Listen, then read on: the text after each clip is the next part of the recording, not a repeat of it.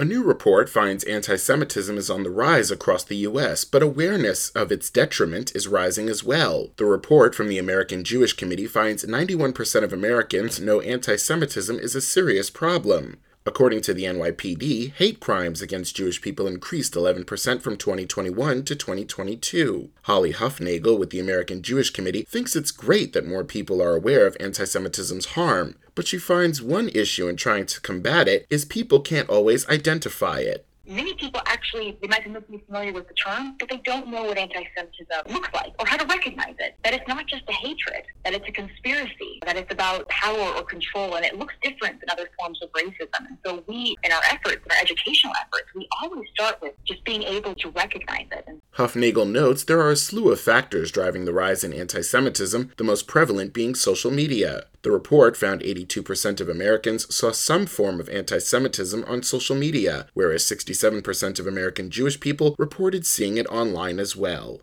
But allaying fears of violence for Jewish people hasn't been so easy. The report finds 38% of Jewish people changed their behavior out of fear of anti-Semitism. Huffnagel notes there's plenty of questions about where anti-Semitism fits into ongoing fights against racism. There's a blind spot in our society today with rightly fighting racism and victims who are perceived as inferior.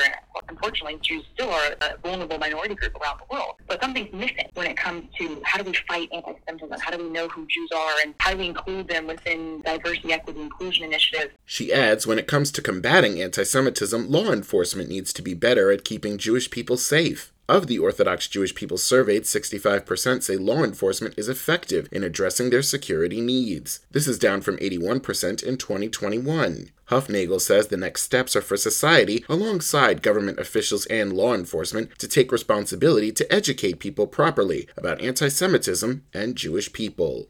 I'm Edwin J. Vieira, New York News Connection. Find our 8 trust indicators to support transparency and accuracy at publicnewsservice.org.